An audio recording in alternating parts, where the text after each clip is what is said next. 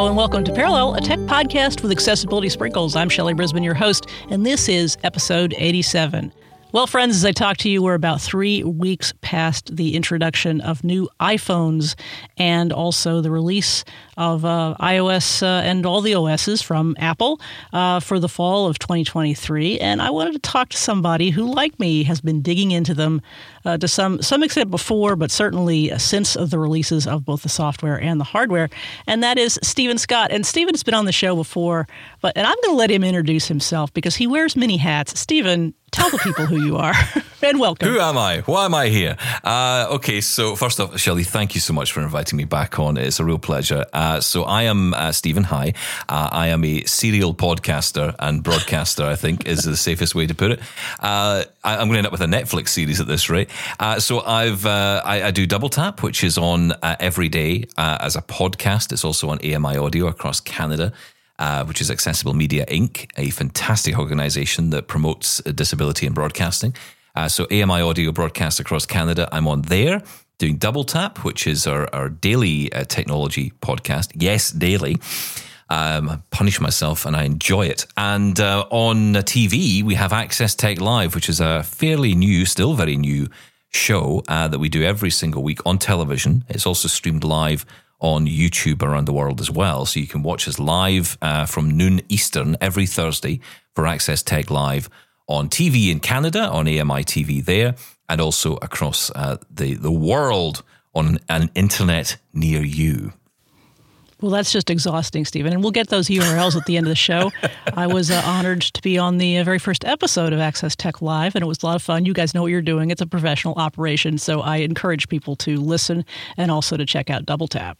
Yeah, that first episode maybe didn't feel quite as professional as the other ones, maybe, but I appreciate you saying that. That means a lot. A little better now, are we? Oh, it's it's just one of those things. It's live, right? So you have, and I'm just not used to dealing with all those voices in my ear at one time. I mean, I'm used to people talking, or at least voices talking, but not ones that you have to respond to. No ones you have to actually pay attention to for things that happen correctly. Well, you made me feel very at home, and I appreciate you and Mark taking good care of me. So it was a lot of fun. And we were in that instance talking about Apple stuff because Apple had just had their iPhone, what turned out to be their iPhone event, and we were about to release iOS 17.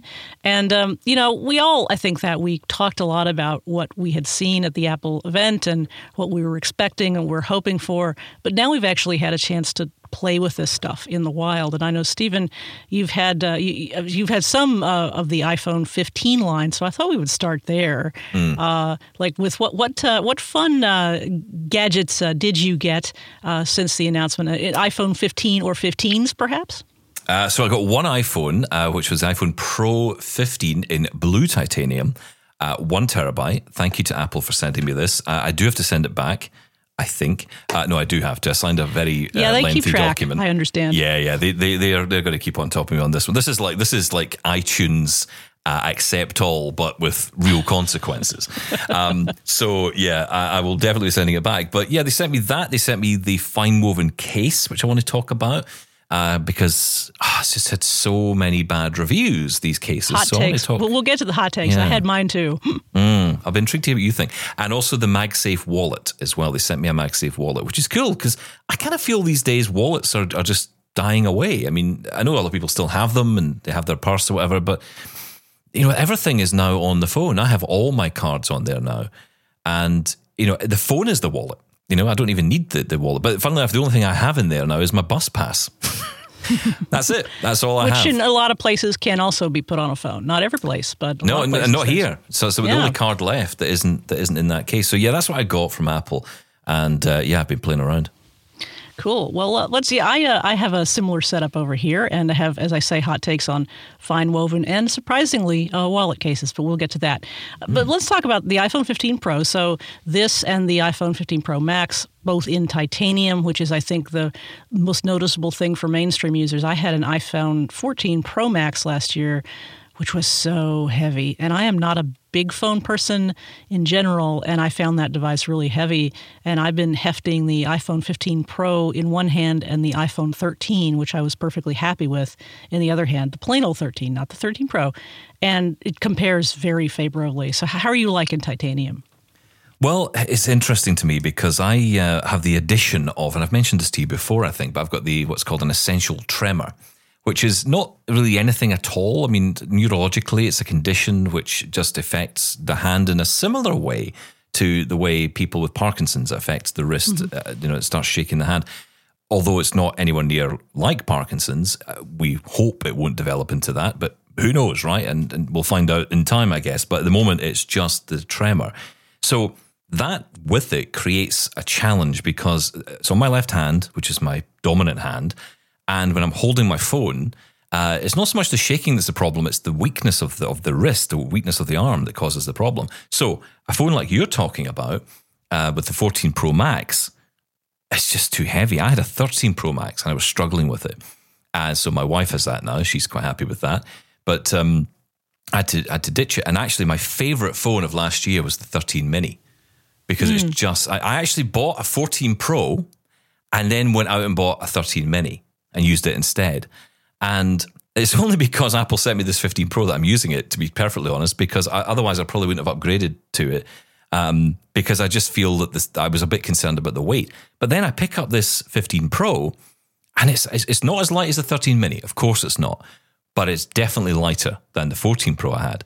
And now I admit I had a 14 Pro with an OtterBox case around it, which of course adds extra bulk and weight, but you're trying to think about safety as well. I don't want to smash the screen if I'm dropping it around. And I don't drop it very often, but if I do drop it, I want it to be safe. But the OtterBox cases, they're brilliant for safety, but they are adding weight to an already heavy phone. Whereas with this, I've got the fine woven case and I can just put it on there, and the cases are lighter as well. They've just seem, or maybe it's just me, but they feel lighter.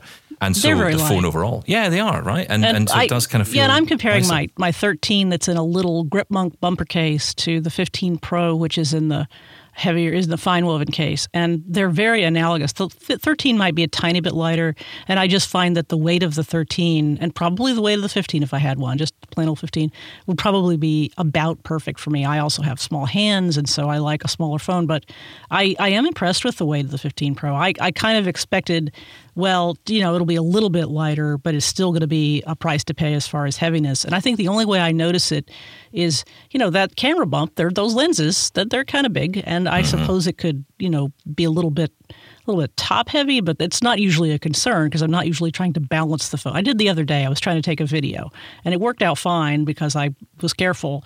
But overall, I've been really impressed with the weight of the phone. It's not enough to get me to switch to the Pro, I don't think, but I'm enjoying playing with this one. It makes me think back to the days when we had the 13-inch MacBook and then the 15-inch MacBook, and then they brought out a 14-inch MacBook, and I thought, that's the one, that's it, that's the perfect size. And they've kind of because they've narrowed the bezels on this, at least all round it. But in actual fact, when you compare the 15 Pro to the 14 Pro, in terms of size, it's not different in terms of height, but it is different in terms of width. Right. Definitely narrower. And that makes it nicer to hold in the hand. Your hand isn't stretched out as much to hold. And you'll notice that with the difference between the Pro Max and the Pro. Yeah, absolutely. And the Pro Max in general it's just not for me. And I don't criticize it. I'd be interested to know for Pro Max people how they feel about the weight of the 15 Pro Max. But that size phone, regardless, is just not for me. And it would be sort of an interesting choice if I were more attuned to the Pro Max features, and I'd be like, oh, well, it's lighter. It's gotten rid of one reason that you might consider it.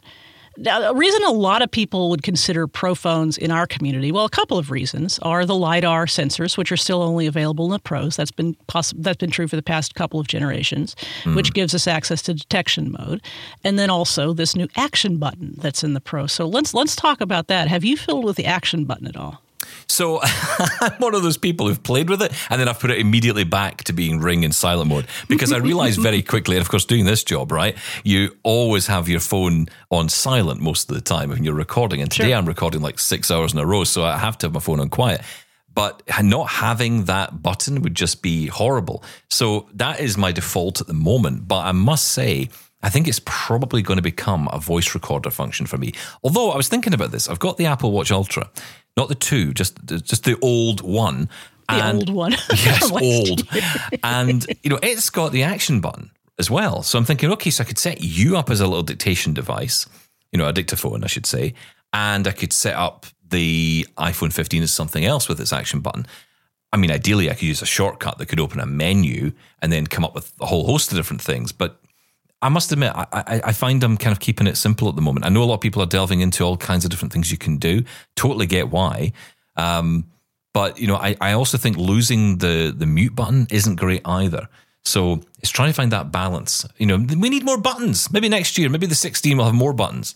It's true, because I find that the action button just gives me more things I want to do. I actually was somebody who used the silent switch a lot because I didn't normally have my phone ringing, but sometimes I would, because if the phone is across the house from me, or I would want to hear notifications as opposed to having to look at the phone or have VoiceOver announce it. And so for me, I liked the idea of having that switch. I'm getting over it. I'm not one of those people that's going to be, die on the hill of always having the switch, but that wouldn't have been my choice to get rid of it. The problem with the action button for me is I can't decide what I want to do with it, because as most folks know, there are a lot of accessibility functions under it. So you could do VoiceOver, you could do Zoom, you could do increased contrast, you could do detection mode with the Pro phones. Most of the accessibility features that we think of that are on Accessibility Shortcut and more are available from the action button. Magnifier is also available by itself in the action button. I have that right now as an app on my home screen. I don't use it often enough for a triple click. And frankly, the action button, even though you have to hold it down, assuming that you have motor dexterity with your finger, is easier to use than the triple click. And so I'm like, well, and voice memo, I hadn't even thought about that because I don't really use that too much, but I can see that might be an essential function for somebody. And so it's hard to decide, would I do that? Would I do a shortcut? I have a couple shortcuts I use in writing the accessibility book I do. So I'm thinking, wow, that'd be great to put in the action button. So it's like, could I have several action buttons, please? Yeah, I know. It's like you want to, and actually you do have two more that we often forget about, and I forgot about until recently, actually, which is back tap. Back tap, yeah. Because you've got the double tap option, you've got the triple tap option on the back of the device, which, I love these articles that call it the secret button, the secret accessibility button. It's like, it's not that secret, really. It's just in there. You can go turn it on if you want and assign Apple something has to done it. its best to tell you about them. It's not very secret. The only thing I find with the back tap is if you use haptics on your phone or any kind of vibration to get, say, calls, it can activate that by itself. You sometimes find your ringtone could activate a back tap. So that can be a challenge. I actually went away from it for a little bit, but I may go back to it because the haptics now you've got more control over on these devices. So you can control the prominence of them. And that might make it a little bit more appealing. But yeah, that gives you two more buttons, secret buttons, potentially. Secret buttons. I'd never had that with the back tap being activated by a vibration. Now, when it very first became available, I would sometimes put my phone down on a surface a little hard and the double tap would activate. It's not as sensitive anymore. And I haven't actually used it in quite some time for reasons of my own, I guess. I haven't really thought about it in a while. But yeah, that's absolutely true. If you really like the features that are available, especially under the accessibility and the action button, back tap's a great one. And I guess the reason to use the action button would be, again, assuming you have full motor dexterity, is that press down might be a little quicker than a triple tap on the back of the phone. I don't know. I think you'd have to sort of sort out what's most comfortable for you and what you think is the quickest and which button you want the quickest action on. And that's a kind of conundrum that I could spend half an afternoon staring at my phone and going, what should I do? I know. And I think this is why this conversation is so valuable in that sense, because there are a lot of people listening who I imagine will be saying, well, I've never used that function before, or I don't use that function. And there's almost like a bit of an is it okay going on a lot of the time in our community of, is it okay that I don't use this? Everyone tells me I should use it. Should I use it? Am I just using my action buttons, a ring silent button option? Is that okay? Of course it is, right? You can use your device any way you want. That's why the option's there. And, if it works for you, that's the most important thing. What works for you? But you'll probably find in time you will experiment and try new things. I think that's what I certainly am more like that. I'm a bit of a 6 months in. Okay, let's start playing around a bit. Or I hear someone saying, hey, what about that voice memos thing? And I go, I'm going to try that, Sometimes it's an embarrassment of riches because you have these new things and you're not sure exactly what to do with them. Like I was looking at the list of the accessibility features that are supported and I'm like, wait, I know I don't need Zoom under the button, but maybe somebody else would. I know I don't need VoiceOver. There are all sorts of ways that I'm used to accessing features that I already use, but I might be doing things differently with my phone because I have this new feature, whether it's magnifier or whether it's use of detection mode, because otherwise to get into detection mode, especially since I have this 15 Pro, because I have an Apple loan as well, and I want to make the most of it while I have it. Mm-hmm. So getting into detection mode quickly and accessing those features before I have to send the phone back might be something that I choose to do. And again, that's for testing purposes. What I use in my real life, it's hard to say. I sort of think it might be magnifier, because the way I use magnifier is when I go to a restaurant and there's a menu, I like to be able to just really quickly whip my phone out and look at that menu. And I think that might be the quickest way for me to access magnifier. But then again, as you say, it can change over time, and that's totally cool. Maybe there'll be a shortcut that I just can't live without. I'll let you know in 6 months. Well, that's exactly it. There's one shortcut that isn't available yet. I really want it to come out, and I hope that the company will build it. They probably are at the moment. Of course, you'll know about the whole Be My Eyes story, mm-hmm. and how they've developed Be My AI, which enables people to upload images and get visual descriptions of images and then drill into that. So a menu is a great example, right? You could take a picture of a menu and say, tell me about the roast chicken dishes, or tell me about the total price of the cheesecake, or whatever it is. And it will go off and give you that information. It will pull that from the menu. I would love a shortcut action button to just upload an image, take a picture, and send it to Be My AI. That would be such a cool feature. That's one that I think I'd use probably more often than not. My colleague Sean on Double Tap, he uses his with ChatGPT, because ChatGPT, you can now talk to it. You can have a conversation with it rather than having a text back and forward. It will talk to you like, Siri or any other smart assistant would. So he presses the button and he just says, hello, how are you? And it'll respond and talk to him. And it's so incredibly good. It's terrifying how good it is at that. But of course, you have the reality there that you have to, the problem with these shortcuts is sometimes they have these open-ended elements. So once you've activated it, it's kind of always on. And so he was trying to have a conversation with me, and it was trying to have a conversation with him at the same time, because he hadn't quite figured out how to turn it off once he'd enabled it. So, sometimes these shortcuts are great. They open the door to something and you can't turn it off. So, but it is a great feature, though, being able just to talk to the assistant. And of course, he has Siri on the right side on his home button. He'll, hold the button in for that. And then on the left side, he's got access to GPT. That's pretty cool.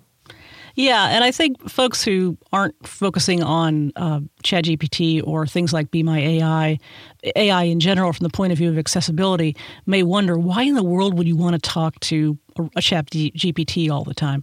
Well, the thing about Be My AI, which is so far advanced above even something like Seeing AI, which is a great app for Microsoft, is that Be My AI can interpret. So you show it a label. It's not just going to read what's on the label. It's going to find, as Stephen said, the roast chicken dishes. Or in my case, when I show it a label for a box of some mix that I have, and I say, what are the instructions? It doesn't waste the time reading me, these ingredients were found in the farthest islands of Borneo, blah, blah, blah. It skips right to the instructions. Or if I say, how much sodium is in this? It'll find that for me, and it'll tell me just what I need to know, which is, from a point of view of a lot of print on a little tiny box, is just what you want if you have visual impairment. Yeah, that's exactly it. You just want to get to the information. So if I take a picture of a receipt, I want to know what the total cost is. I don't want to read the receipt from top to bottom. And it's interesting because what AI is doing is it's kind of redefining, I think, what is accessibility. And I think there's a real interesting conversation to come in the next maybe even 2 to 3 years, where we started having this conversation on Double Tap about what is accessibility in this new AI world. Because if it's the case where you have a screen reader, so as blind people, we might use a screen reader that allows us to read the screen from top left to bottom right. And we can find headings and links and buttons, and we arrow through all this and tab our way through these websites to get to the information, searching for the checkout button, searching for the add to basket, whatever it is. If you can just ask AI to find me a yellow toaster that costs around $50 and add it to my basket, please. Oh, and if you wouldn't mind checking out with the card number ending 123, well, that changes accessibility, doesn't it? It changes the capability of what we can do, but also how the technology interacts. And it may even change how we look at accessibility of websites going forward. In the spirit of accessibility, I know in the US, obviously, you have very strict rules around what is accessible, but I think that definition may have to change. I think, too, and this is getting pretty far afield of iPhone, but I'm happy about that because it's a good conversation. But I think, too, that it changes how people learn to interact with accessibility and what their own, not only what their own expectations are, but how you phrase questions. And people have talked a lot about, well, does AI essentially mean that people aren't going to learn in the same way, or are not going to be as rigorous about, educating themselves. But I think one thing AI does is teach us how to ask better questions. So if the thing I really want to know, whether I want to buy that yellow toaster or whether I just want to find the universe of yellow toasters that meet my needs, I'm going to have to ask questions of AI in such a way that I'm going to get back what I want and not garbage, because, garbage in, garbage out works with AI just as it does with anything else. The problem we have as blind people is that we cannot easily discuss our needs with other people. So if you're in an office environment, right, and you have been sent a document. I had this once in the office. Someone sent me a document and they said, everything you want to know is marked yellow. I'm thinking, okay. So I'm then thinking, right, how am I going to get my screen? I know it can do it. I know it can tell me the attributes of text and it can read all this out, but I just wasn't that deep into it at that point. But I just wanted to get to that information. Now, imagine I could just ask AI to, surface that information. Just tell me the bits that are highlighted yellow. And then I'm able just to get that information back. The key thing there is, the key difference is that question isn't a question that is just something I might ask. It would be the same question a sighted colleague might ask. And the closest example we've had of this to date is the Amazon Echo, where anybody could turn around to someone else and say, how do you get it to do this? I just want to play Frank Sinatra music all day. How do I get it to play Frank Sinatra all day? And someone says to you who's totally, not disabled, all the rest of it, and they just turn around and say, oh, you just say, Lady A, play Frank Sinatra all day. And suddenly, that person's doing it. And it suddenly makes it becomes a complete level playing field for everybody. Right, so there's not like a special command or a special tab. Or how many times have you been sitting with someone and you've been in the office? I had this so many times. Someone's sitting in an office, pointing at a screen, saying, "Just click on that. Just click on that." I'm going, I don't know what that is. What is that? Right. I've got to. No, you're way past it. And I'm like, no, we'll get to it. I'm just going a different route to the way you're getting to it. You're taking a mouse. I'm taking a keyboard and some invisible cursor all the way to it. That all goes away. So suddenly the level playing field happens. And I could see this. I mean, we're seeing it with Copilot developing on Windows. We're seeing it now with AI across other things. Be My AI is a great example of it, where we're really seeing some change in the way we define accessibility. So I know we're drifting off, but I just thought that would have been interesting. It is interesting. And I think, again, it sort of behooves us to think about that in terms of like how we interact with AI and making our interactions better, as well as how we depend on what the robot can do for us. A little bit back on the iPhone 15 Pro, though. Are you a photographer at all? I know you have some vision, but I'm not sure if it's such that you actually have taken the phone out to take any photos or not. Not anymore. No, there was a time, I'd say maybe up till about 2-3 years ago, I could do it. And not very well. I mean, I could take a picture, but these days I'm very reliant if I do need to take a picture, and I can't think the last time I did take one. It's usually where I'm relying on VoiceOver to tell me, what's in frame, where it's in frame. So taking pictures is not something I get into. So the camera, when it comes to these devices, and it was interesting because Apple said, what do you want? Do you want the 15 Pro or do you want the 15 Pro Max? And my friend who's sighted, Mark, who is on the TV show with me, he's saying, get the Pro Max because the cameras are better. And I'm like, yeah, but I'm trading for cameras and a heavier phone. And I don't want the heavier phone. I want a lighter phone. And I don't care about the cameras. They're going to be big enough and good enough for anything I need to do.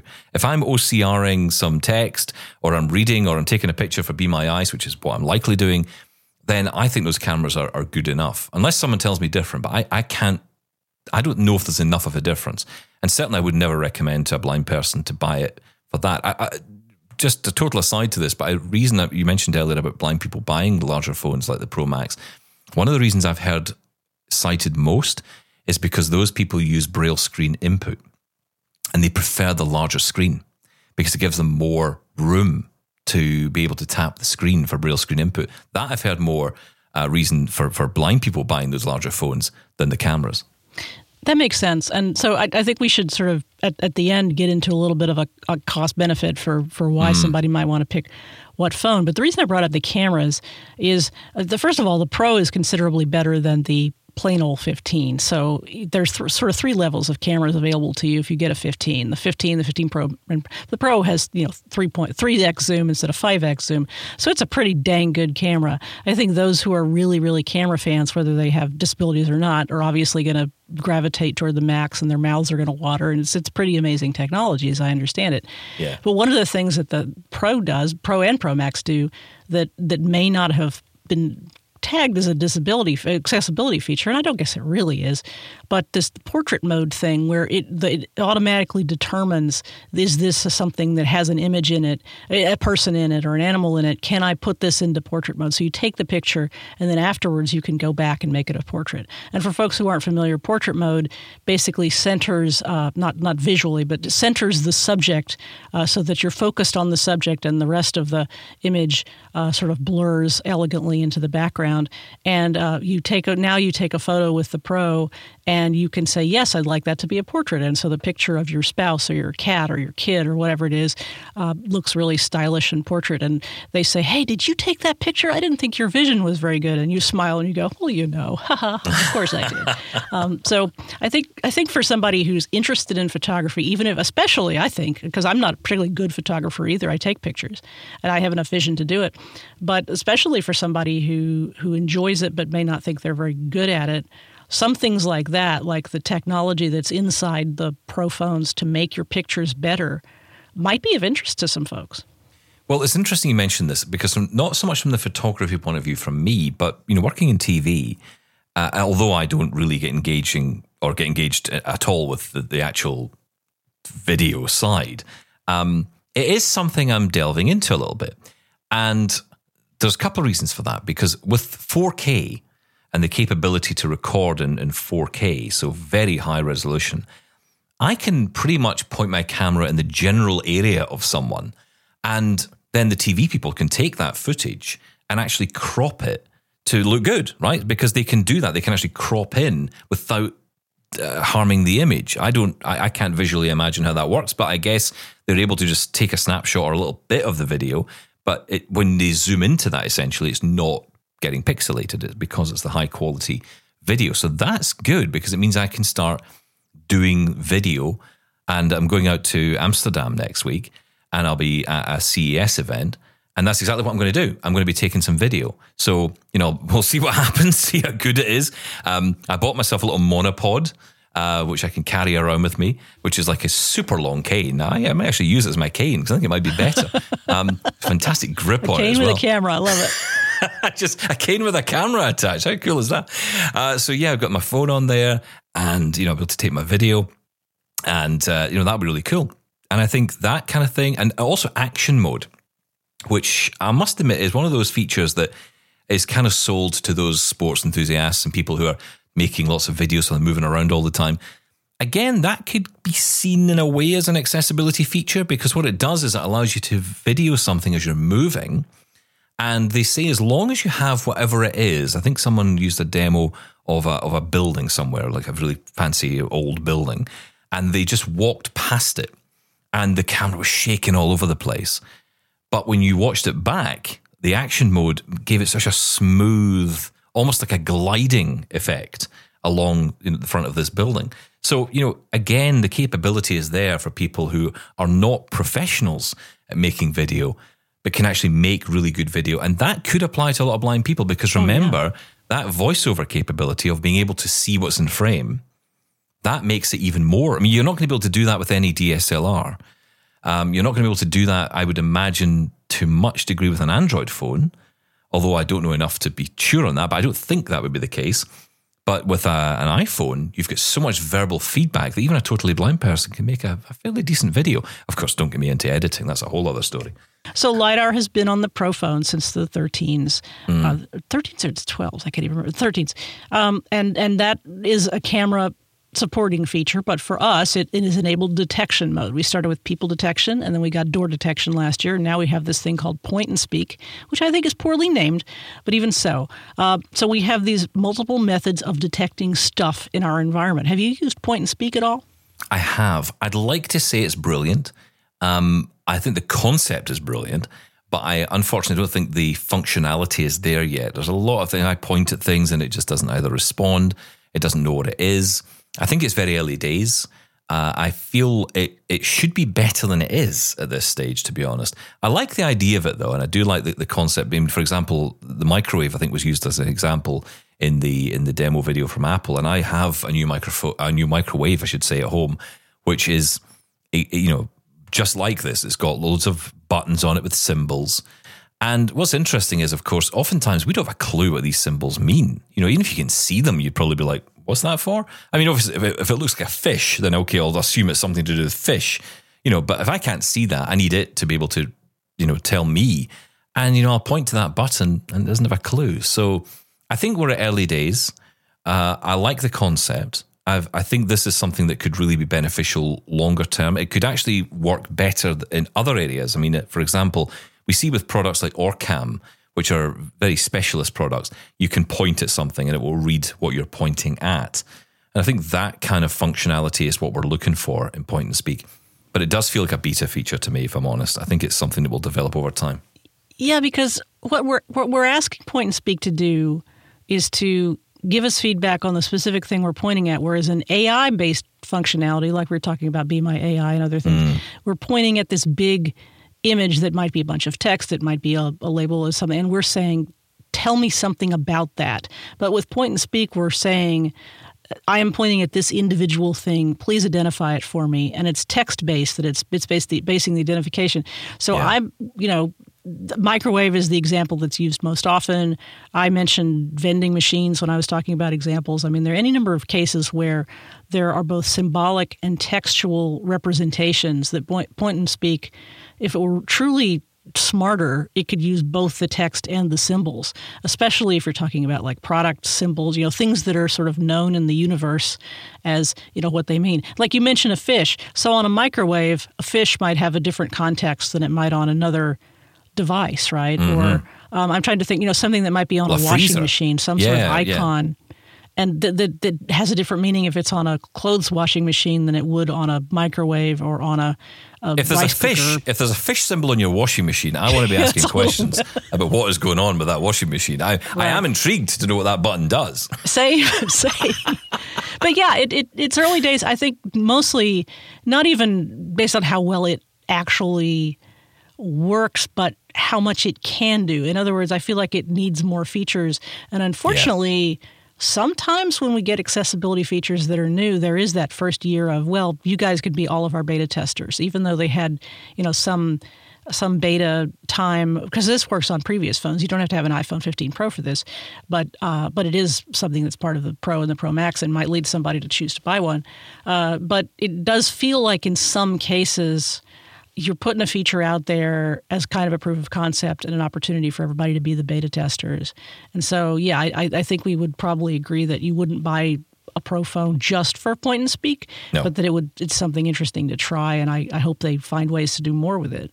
And there's been mixed results with door detection and people detection and all of that. It feels like it's still very early in its development. Interestingly, though, the features of LiDAR are accessibility-focused features. I mean, the very first feature was people detection, which was, I guess it was intended for people to be able to identify it because, of course, at the time it came out, it was at the middle of lockdowns and the pandemic was at its height. So, we were all, encouraged to safely distance. So, this was helping a lot of blind people do that. And it was okay, but it never felt 100% accurate. It feels like all of these, I don't know, there's lots of these technologies that are developed and they're never 100% right. Well, people detection was interesting, too. I think that was serendipity because if you think about how long that must have been in development before COVID happened, that was 2020. And so you have, I guess it was 2021. So they might have had a little time, but I'm sure it was in development before COVID happened. And then they got to rewrite their marketing materials and say, hey, you're social distancing. You want to know how far away you are from a person. So it worked in their benefit. And yeah, I actually think people detection probably is the most straightforward of the three in terms of working the way it's supposed to. Yeah. And I think probably that's because the amount and type of information that's being asked for is the simplest. Because door detection, not only are you finding a door opening, you're determining its status, you're finding out if there's any text on it, you're telling me whether there's a lever or a knob, all that kind of stuff that's open to, mistakes.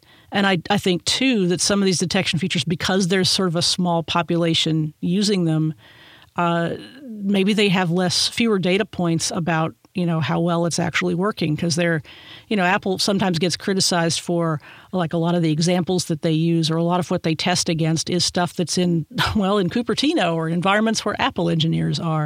And That's so right. I guess I wonder if some of the door detection, the point and speak features specifically could just benefit from a little more airing out. I haven't used them as if my life depended on it, because it doesn't. No. And so I guess I'm willing to be forgiving because I think they're cool features, but at the same time, I don't know if I would buy a phone based on whether they had them or not. No, I definitely wouldn't. I mean, for people who are coming into this world of visual impairment, if you're coming into that world and you think that this technology at this stage is going to help you in any meaningful way, I would strongly encourage against that. I think that nothing beats your traditional orientation and mobility skills. And, finding a door, using your hands, just getting amongst it is probably the best way sometimes. Trusting this technology at this stage, just getting feedback from my audience who've been saying to me, they thought it was a door, that it told them it was a door. It turned out it was something totally different. It was the garage door, or, on one occasion it mistook how it does this, I don't know. It mistook a pair of shoes for a doorknob. Now, first off, I would imagine the shoes were on the ground. So, I would think so, yeah. Why would it think that? But, again, that's the complication. And of course, it can create a confusion for people, thinking that if you're totally blind, standing there suddenly thinking, I think on one occasion, someone it mistook as a person in that person's house that they were in alone. So, that can be really frightening if you think someone's standing there and of course, there's nothing there, but you're trusting the technology. So, yeah, it's difficult. I had an example, and I think this is where this convergence about the text and symbols needs to get right.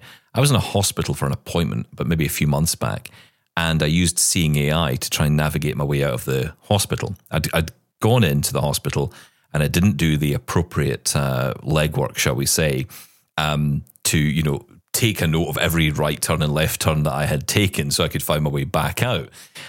Someone had taken me to where I was going, but it was a windy little hospital, lots of different corridors.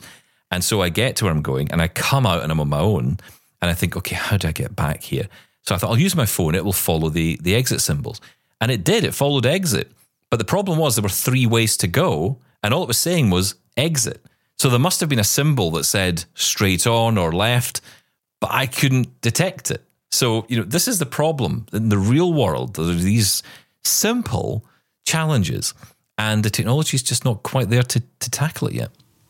Right. And in theory, that's a problem for AI, too, because you might say something like, find me the most efficient route out, but it still has to be able to essentially see ahead. It has to be able to see around and ahead and interpret one sign in relationship to another, that sort of thing. So yes, that's right. It's a challenge. But let's do that sort of cost-benefit analysis of the phone, because I think I have been surprised, truthfully, how many blind folks have chosen Pro phones, given that if you ask most people, why pick a Pro phone versus a non-Pro, a phone of the same year, why they would pick a Pro phone. And a lot of people say, well, it's, mainstream folks will say the camera. Or they, in the case of the Pro Max, they might say the size, although you could get a Plus, which is the same size, but a lot cheaper and some fewer features. And now we have this sort of lightweight titanium, but the Pros are not lighter than the 15s. So what you have from an accessibility point of view, it seems to me, is the action button and the LiDAR features. And I guess I wonder what your thoughts are about a Pro versus a non-Pro phone for somebody who has a visual impairment or other accessibility needs. So I think it comes down to a couple of things. I think there's a bit of FOMO goes on, the fear of missing out, the fear of buying something and it being lesser than the alternative. So, you know what, I'm going to spend my money. I may as well just spend a few $100s more and get what I will use and what I'll have for, maybe 2 years, maybe a year, depending on how people buy. Of course, some people may buy on contracts or pay up. I know that option where you can pay the rolling essentially like a lease almost with Apple. You just go back after a year, you hand it back, you get the new one.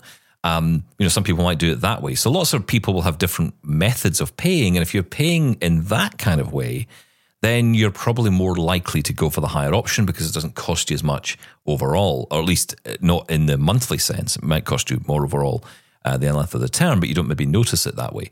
Whereas if you're putting down the full amount, then I think most people are going to say, do you know what, I may as well just go for the higher option. They're hearing us talk about things like LiDAR, which they would miss out on.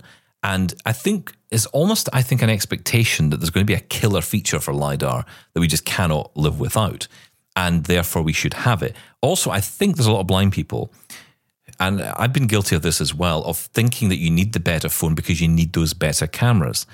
And the truth is that the iPhone SE 2020 that I've got sitting here, its camera is just a single camera. I don't know what its capability is in terms of, zoom or all that, but it's a perfectly good camera. It works perfectly fine. The front camera is fine. It does everything it needs to do. So from that point upwards, it really doesn't matter anymore about the camera, truthfully, for most functions, unless you are a photographer. But again, if we just strip it back to most people are probably not photographers. They just want to take a picture of the kids running about, or they want to take a picture of their pet, or they want to take a picture of their guide dog, or whatever it is. For that, you don't need to have anything more than the base level. Now, when it comes to the upgrade itself, I think there's a question about whether it's time or not, because this particular iteration of iPhones seems to be a very minor update to the 14s. So if you're on a 14 today, you're probably not going to upgrade. I've got the 14 Pro. If Apple didn't send me the 15 Pro, I wouldn't be buying it because I don't need to upgrade. I do like the action button. I won't lie. It's really nice, but I can live without it. I can assign other ways to do the things I've been doing. Backtap, as we mentioned earlier, is a great example of it. So I think if you are someone today with an iPhone 10 or an iPhone SE or an 11 or 12, I think this might be the year you might want to make the move because you will be getting those extra functions that are worthwhile.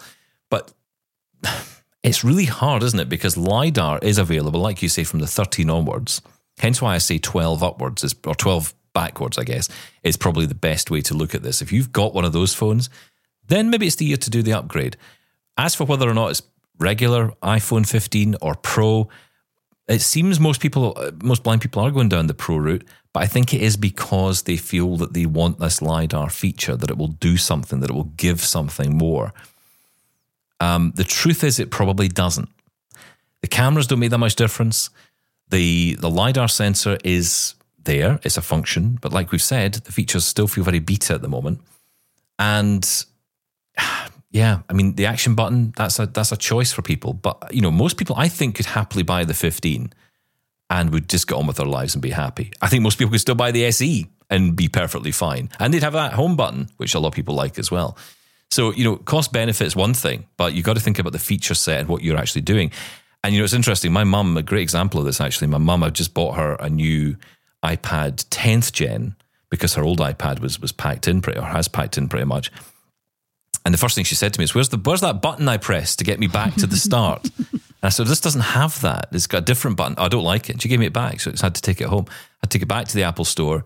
And thankfully, they're still selling the iPad 9th gen, which is like the iPhone SE of iPads, because it's still got the home button on it. And that's the one she's happy with. So, that's another thing to consider. You're going to lose that home button. If you're on the SE, you'll lose that function. Yeah, it's funny how a lot of blind people are either on one end of the spectrum. They want the SE because they want the home button. As well, they should have that decision to be able to make that decision. Or I know a lot of people, as you say, who have chosen the Pro. And I think the point you make about the camera's relative goodness for things like OCR scanning is right, or even using with Be My Eyes or something is right. It doesn't have to be the best camera for that. And the FOMO seems real. I think there are a lot of people who in the, just as in the typical community, are like, well, it's Pro, that means it's better, so why didn't I get that? I also think it's interesting. I feel like even though LiDAR came in the 13, I feel like the 12 generation is still part of the 12, 13, 14, and 15 are all very similar. phones. And with the 12 and 13, you had the mini. You don't have those anymore. But with the differentiations between the Pros and the regular phones, all those generations are very similar. You have an interesting product pipeline of those products where you can say, wow, 12 or 12 Pro. There's a clear distinction, but you don't feel like you're being cheated if you get the 12 versus the 12 Pro or the 15 versus the 15 Pro. But what I find interesting is that to me, it seems like you have, if you want to, you have the ability to keep your phone longer. I was on a every 2-year cycle for a long time, partly because of the kind of work I do, but also just because that kind of made sense and the upgrades were at a level where every 2 years felt like a reasonable upgrade. I have a 13 this year. I'm actually not planning to trade it in. Obviously, I have the benefit of the 15 Pro from Apple for a while, and I'll use that as my phone until I can't. But I still wouldn't have traded my 13 because my 13 is still giving me good value. It feels really good in my hand. I'm really used to it. I'll probably trade it next year. And I feel like for people who are really value conscious, the message that I would give them is it's okay to keep your phone 3 or 4 years if you want to, because Apple is good about supporting several generations back with the current operating system. And most of the new features are nice to haves and not essential, like the action button or like Dynamic Island. I didn't get Dynamic Island last year. I have it now in the Pro.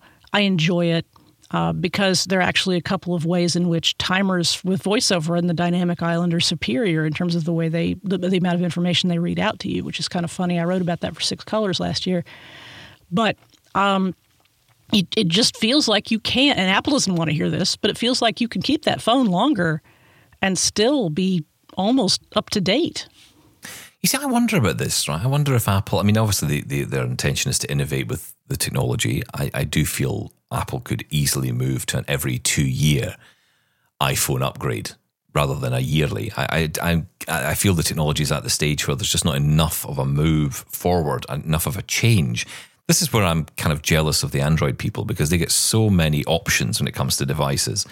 Us iPhone people, we get, 2 or 3 options and that's it. But it's all the same, right? It's all the same thing. And you're absolutely right. There's no real reason to switch away to a new phone at this point. And I don't know if Apple are that bothered about that. I think they're very keen on keeping people in the ecosystem. And hence why they will support phones going back as far as they do. I think if they were keen on upgrades first and more focused on that, they would kill off more iPhones. I mean, the SE is an interesting one because I don't think we'll ever see support for the SE disappear until there's a new SE. So that usually gives you a sense of how long you'll wait for a new SE to come out because you'll have to wait for the new one to replace it first. They're not going to knock off those people. If you're on a 12, I mean, you're going to have that for many years to come. You're probably going to have, an iPhone. I mean, if you're on a 13 especially, you've got another 2-3 years out of that at least. So, you do get to benefit from that. And that partly, I think, is driven by the fact that phone contracts, and I don't know what it's like in the States, but here in the UK, you can have up to 3 years now on a plan where you're paying off your phone over 36 months as well as having your airtime contract. And if you're working on that basis, then you want to have that. That phone has to be accessible and available to you for 3 years because that's how long you're going to be paying for it. Well, and did you notice at the event that Apple made a point of saying how many deals there were with carriers to get you into a phone? And I don't think that's them saying you have to give up on your old phone now at all. I think that's them saying, here, this is a great phone, and if you want to keep it for a long time, there are ways you can get into a phone for an affordable amount of money, whether it be some sort of discount now or whether it be longer payment terms, as you say, 3 years as opposed to 2 years, that sort of thing. Feels like there's a lot more flexibility in the way you acquire and keep phones than there used to be. Remember, phones used to be locked to specific carriers. Now they're not. Yes, that's right. You'd buy your phone, it was stuck to the network for maybe a year or two, sometimes the length of a contract. Now you don't have that. You can buy that phone and you can switch around as much as you want, which is great. But, there is something about these older phones. I think the one that I feel most sorry for is the 13 mini, which is the last mini to die. Although it's not dead, because you could go and buy a new one today. You just maybe wouldn't get it from Apple, but you'll get it elsewhere. Refurbished as well. I mean, look, we're all very keen on buying new, but, I've bought in the past a lot of refurbished stuff from the big store that starts with A, and it's good stuff, and it works fine, and it's got the warranty. Apple even sell refurbished Apple as well. sells refurb stuff that's very good. I've bought from them, yeah. I mean, it makes sense to do it that way. That's how I got the iPad 9th gen.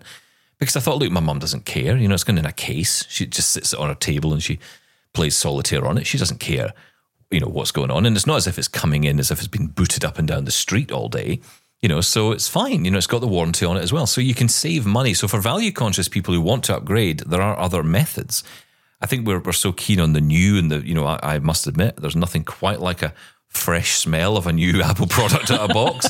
But, I can save a few $100 and, still get the same experience and just get it in a different color box, I guess. It is fun to take it out of the new box. So speaking of new boxes, let's talk about the fine woven cases. So I had read all of the reviews are not only bad, but they're extraordinarily aggressive in terms of how they're explaining that this case is terrible. So this is Apple's attempt to have a non-leather case, but a premium case that is a little more eco-friendly. And when it hit the streets, the stuff hit the fan. And a lot of people were just like, these cases are terrible. They're not durable. They scratch easily. People were, letting their dogs gnaw on them or whatever. I basically, when I had mine for a day, I'd not planned to have an opinion on the fine woven case. I was going to use it, but I had no plans for an opinion. And then I started reading those reviews and I was like, oh my God. And so I wrote a little thing for 6 Colors that I admitted was a hot take, which basically said, it's fine. It's fine. But it's not, it's not leather. It's not super premium. But I was never a big fan of Apple cases anyway. But let me hear from you. What was your take on the fine woven case when you got it? I am exactly the same as you on this. I didn't find a problem with it. In fact, I actually quite like it. I like the kind of fabric material. So here's the thing. On my MacBook Pro, I bought one of these little, that you can buy cases, but cases that snap onto the MacBook. Yeah. Just to keep it protected. It means you don't have to put it inside a case. If you've got it in a laptop bag, it's not going to get scuffed, that kind of thing. And the one I got had a nice fabric to it. I didn't intend it to be, but that's what I got from a company called Spigen. I don't know if that's how you pronounce it, but Spigen. And it's a really lovely case. It makes the MacBook feel nice. I just sit all day pawing my MacBook. And it's kind of the same with this. I like the material. I get that people don't like it if they rub their nails against it. Here, newsflash, don't rub your nails against it. There's the problem solved. I actually think this has got a nice feel to it. It feels lighter. I am not going to lie. It doesn't feel as premium as the leather option, for sure. And I've solved that. I've solved that by buying a Nomad leather case, which they still sell. They do the folio version. They do a regular one that covers the back. And, that'll be nice to have, right? But, truth be told, this is a really nice little case. It feels, I would say, less premium even than the silicone. But I was never a big fan of the silicone cases, to be honest. I just never liked the feel of them. After a while, they just started to get a little bit sticky. If you have any oily fingers at all, and of course, if you move around all day and you're sweating a bit, then that's just going to transfer onto it. It wasn't very nice after a while. But these feel nice. Obviously the benefit I have is I don't see the dirt on it if there's any. So I'm not bothered about it discoloring in any way. That doesn't bother me too much. I'm more interested in protecting the phone, but also keeping that phone light. And that's what it does. Yeah, I've never been a particular fan of Apple cases for a couple reasons, one of which we'll get into in a second. But I didn't even really like the Apple leather cases particularly. I knew they were made of leather, but they didn't really feel like it to me. They weren't leather in the way that I kind of like a leather case, and I don't like the clear cases, hard plastic. Hate silicone, hate it. Never liked those kinds of cases. And so, in short, Apple cases were more expensive, and they weren't the style I liked. So, this is an Apple case that I have because Apple sent me a phone, and they would like me not to knock my phone around. So I guess they sent me a case so that I would not do that. So I dutifully put it on there, and I got the wallet as well. And so I'm not comparing them to leather when I say they feel fine. They're just fine. And I think that surface on the back, which is you sort of rub your nail against it and you get a little rough, it's sort of it sort of sounds kind of rhythmic when you rub your nail against it. It makes a little noise, which is supposed to be like suede, I guess. It's not. But I think for some people that texture feels tacky and that it might attract dirt. In my experience, it hasn't really. Now, I haven't put it through its paces. I've mostly been around home, but obviously, I have pets. So if there were going to be dirt around my house, I'm sure the case would have found it and probably, will at some point. But just for me, Now, if I had paid $60 for it, $60 US, I might feel differently. I don't know. I'm just saying that it is not the disaster. I think some of the reviews, once reviewers started really attacking it, other reviewers felt like they had permission. You know how when a product is maybe not as well regarded, some people will kind of pull their punches and they won't say this product is terrible and no good and very bad. They'll just say, I don't care for it, or they'll be a little soft pedally about it. But then once they get permission to go all in because somebody else has done it, especially somebody like, The Verge or whoever that's a, big name, then some of the language people used sort of startled me. I think it's fine for them to use that language. It's nothing offensive, but I just felt like people were allowing themselves to get onto a bandwagon about it. And it was a disservice to people who might want to buy the case, honestly, because it was less information and more hyperbole. I think that's the problem now, though, right? That there's so many people who are desperate for the clicks. And, I'm not into that world. I'm lucky. I don't have to worry about clicks or likes or shares or, that's not my world, right? So I can say what I think. I'm not on an agenda. Neither do you. You say what you feel, and we can speak honestly. And I think the companies appreciate that because we're telling them our thoughts as opposed to, here's the shocking headline out of the Parallel episode this week that said when Stephen, went off on a four-letter tirade about these cases. It's just not going to happen, because I'm not interested in that. I'd rather just tell you what I think. And what I think is that, I get it doesn't feel as premium as leather, but if you're comparing it to leather, then okay. If you're not, if you're wanting to just focus on its own merits, I think it's a perfectly decent case. I do take your point, though. If we'd spent the money on this, we might feel differently. But then I felt that way about I've bought plenty of Apple products in my time, so I suppose I maybe wouldn't. I think I do know how I feel about this. And interesting, you mentioned the MagSafe wallet, which is also a case for your fine woven case. Because it nicely covers the back. So if you are not a lover of it, you can just feel it on the outside of the wallet. Interestingly, blue titanium phone, blue fine woven case, and tan MagSafe leather. I think they're trying to make me fashionable. Come on, Apple, get with the program. Yeah. No, I thought that was actually quite good. I thought I got a mulberry fine woven case with my natural titanium phone. So, nice. Very nice. This is an interesting one.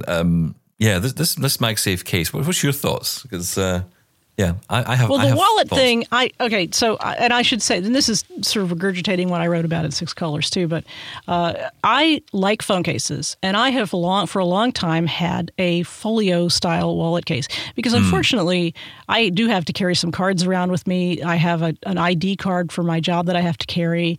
I have some credit card, even though I have my debit card on the phone. I have to carry cards. I have to carry stuff. And I am also the sort of person that I always like to have a $20 bill tucked in so that I have a little cash in case I need it. Backup plan. Yep, absolutely. So what I've done is I've made these phone cases that are folio style wallet cases with slots for cards.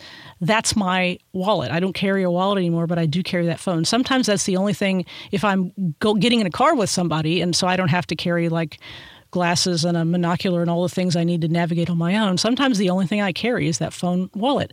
And I've decided that I will splurge on it because I like leather cases. And so in the past, I have bought third-party leather cases that are, like I say, full-on wallets. And then at some point, I was really lamenting, maybe it was with the iPhone 13, I was like, wow, this is really heavy, like to carry around the house. It's kind of dumb to carry your whole wallet from the bedroom to the living room. I just didn't see any point in doing that. So I decided to go and look on the Wirecutter, and I found what their best bumper case was, and it wasn't silicone, and it wasn't leather, so it was affordable, and it wasn't going to be tacky.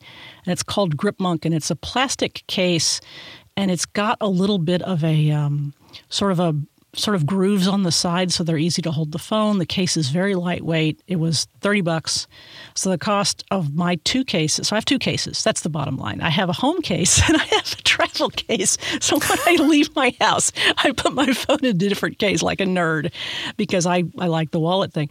And so the little wallet that goes on the back of the fine woven case, and the same design as they had before with the wallet cases, is basically just a little pocket So you can put, if you just have a couple of cards and it's magnetized, so you can put it on the back of the fine woven case and it'll stick. And they call that a wallet. I just call it a pocket because that's really what it is. It's just like a place to put your little credit cards. So if you have a couple cards and that's all you need to carry, that's a great way of doing it. But I don't really like that arrangement. So I still have my little wallet case over there where I keep my keys. And so when I leave the house, I switch from one case to another. I'm like Mr. Rogers in his sweater. When I come home, I switch to my other case. And as nerdy as it is, I looked at, because I was actually able to find a good deal on this leather wallet case I bought for the iPhone 13. And so the cost of my 2 cases exactly equals the cost of this one fine woven case from Apple. Wow.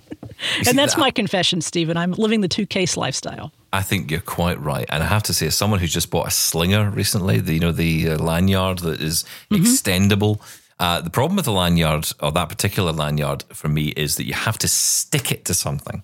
You can't just attach it, or it doesn't come with a phone case. You have to stick it with adhesive to a case. I'm not obviously going to do that with the fine woven case that Apple have sent me.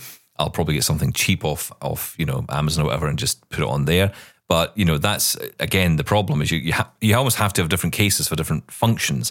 But I'm with you. I mean, I kind of like the idea of the folio case. I do like the fact the phone is protected. The problem I find, though, is getting one that will hold my stuff. Very quickly, it gets to the point where you can't close it over properly.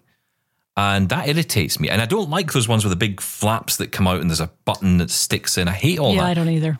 I just want one that closes. In fact, my wallet, the traditional old-fashioned wallet, has a zip around the outside of it, which I just adore because I know nothing's going to fall out of it.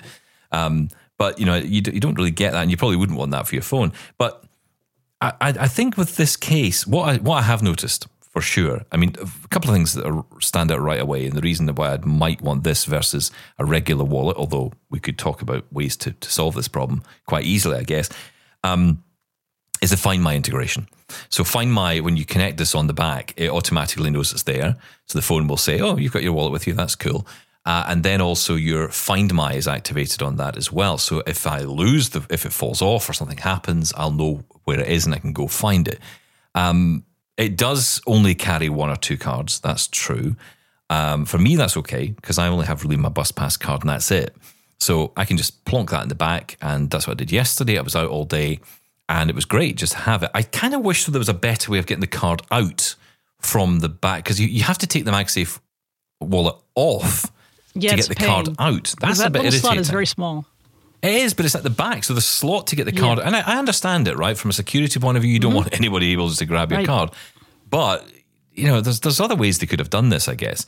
It just feels it's protected in there to some degree, but, for you to get it off, you have to almost dismantle your phone. So I don't like that aspect of it. But, I do like the material. I do like the style. I like the Find My integration. The magnets are definitely improved, because the first edition, I remember the first version of this, and it wasn't falling off, but it was loose. They've improved that greatly on this. So this feels pretty solid on there. And you've got to get, I don't have much in the way of nails, but, you kind of have to dig in a bit to get the thing off. And that's good. That's actually quite good, and I can see the benefit. Is it worth the money, though? I don't know. I don't know if not it's worth it. Not for me. I mean, somebody who appreciates the benefits you were just talking about, I think it is. Like for me, I have to take it off because I have a sort of the charger that I have in my office is a stand-up charger, and I can't charge the phone with the MagSafe wallet on the back because it won't lay flat. And so I have to take it off, thus negating the benefit, because whenever I walk out of the room, it goes, hey, you left your wallet. Yeah. I'm like, I know, I'll be back. And so it's sort of a hassle for me. And I guess the solution is either to use that cable that came with the phone or to use a proper MagSafe puck, which will charge with the MagSafe case, with the wallet case. Well, it will, but not with a stand-up one. So I've got one that I've one of these Belkin 3-in-1s. Yeah, and it's like it floats in the air. So when the phone is connected on the MagSafe charger, it is floating. But if I try to connect my phone to it, it just falls off. So I have to take the MagSafe wallet off. And that's the problem in a way, that it's kind of built in a way that it's always in the way. So you're always having to take it off. And if I have to take it off more than put it on, I'm just going to forget to take it with me, and I'll just end up I'll just put the card in my pocket. That's it. Problem solved. Or if I was really that bothered about it, I could just stick an AirTag in my wallet, and then I don't have to worry about Find My because it's in there. There you go. Well, Stephen, I could talk to you all day about Apple stuff, both hardware and software, but I think instead I will thank you so much for coming on and ask you, is there anything we haven't talked about with the phones or the Feinwovens that you wanted to mention before we get going? No, we haven't really touched much on software, and I know you'll probably come back to that. But I think there's so much. Well, there is, and I think assistive access is going to be those features that I'm really keen to dig into. Same. Because that simplification of the OS for people who have cognitive issues, I think is going to be great for those people. But I think for a lot of us as well who are voiceover, getting into voiceover fresh, there's lots of us already using products out there that do similar, but you've got to pay extra for the feature. And I think it'll be interesting to see how these features work with VoiceOver. We know they will because they'll have considered all this. We know that. And that is ultimately it. People often say to me, why do you bang on about Apple all the time? And I say, because whenever I watch an Apple event, I know that product is going to be accessible. Vision Pro is a visual product. I know they're building VoiceOver into it. Even before I knew they were building into it, you just know they're building it into it. Apple TV comes out. It's going to be accessible. This comes out. It's going to be accessible. So, that's why I get excited about it. And, I also know one thing sure-ish is that the various components of accessibility tools will work together. In the initial days, if you remember, and I'm sure you will, the initial days of VoiceOver, if you had VoiceOver and Zoom running at the same time, calamity, right? It was just a disaster. Couldn't get anything to work properly. It was one or the other would work. Now, of course, you can work across, and that's fantastic. So, I'm very excited about where things are going. I have to say, I'm more excited about the updates and the feature sense this year. The one feature that not a lot of people will be excited about, and I'll leave you with this, I am excited about it, is that I finally got the Eloquence, the JAWS voice on my watch. On my watch, on your Shelley. Watch, wow. Yeah. I was like, Eloquence. I know my watch sounds like something from the 1980s. It's brilliant. Wow. What a waste of a speaker. Have you tinkered around with per voice settings? Bigger head, breathiness. Yeah, bigger head. That's no, hilarious. I know. I don't even know what that means. I listened to it and I'm thinking, what am I listening for here? No, I know a lot of people who love this stuff and who are really into it, and they spend hours tweaking it. I think, again, the point is, they are putting in these features, which is great. And why not? We don't have to use them. But the fact is they're there for those who do. And I think that's the best thing about all this. And it's been an interesting year because I would say on an iPhone... there's voice named Shelley. So what better, Exactly, that's right. But, I think it's overall... It's not the one I use, I'll confess, but... It's been a good year for Apple in the sense of the updates.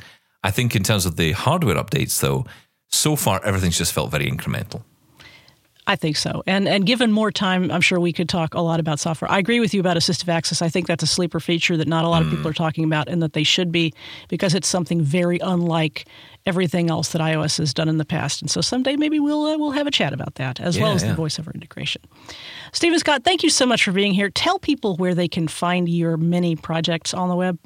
So it's simple. The easiest place to go is ami.ca. That's Accessible Media Inc.'s website, ami.ca. You can find us on social media as well, on X, as it is these days, at Blind Guy Tech, on Mastodon at Double Tap, and across social media at Access Tech Live. Excellent. Thanks again for being here. You can find Parallel at relay.fm/parallel. All the subscription information. There is a feedback form where you can send us any comments that you have. We're on the socials too. Parallel is at relay.fm, Parallel on Mastodon. Get in touch. We'll be back soon with another podcast. Maybe we'll talk about assistive access. Maybe we won't. Stephen Scott, thank you so much for being with us. Bye now.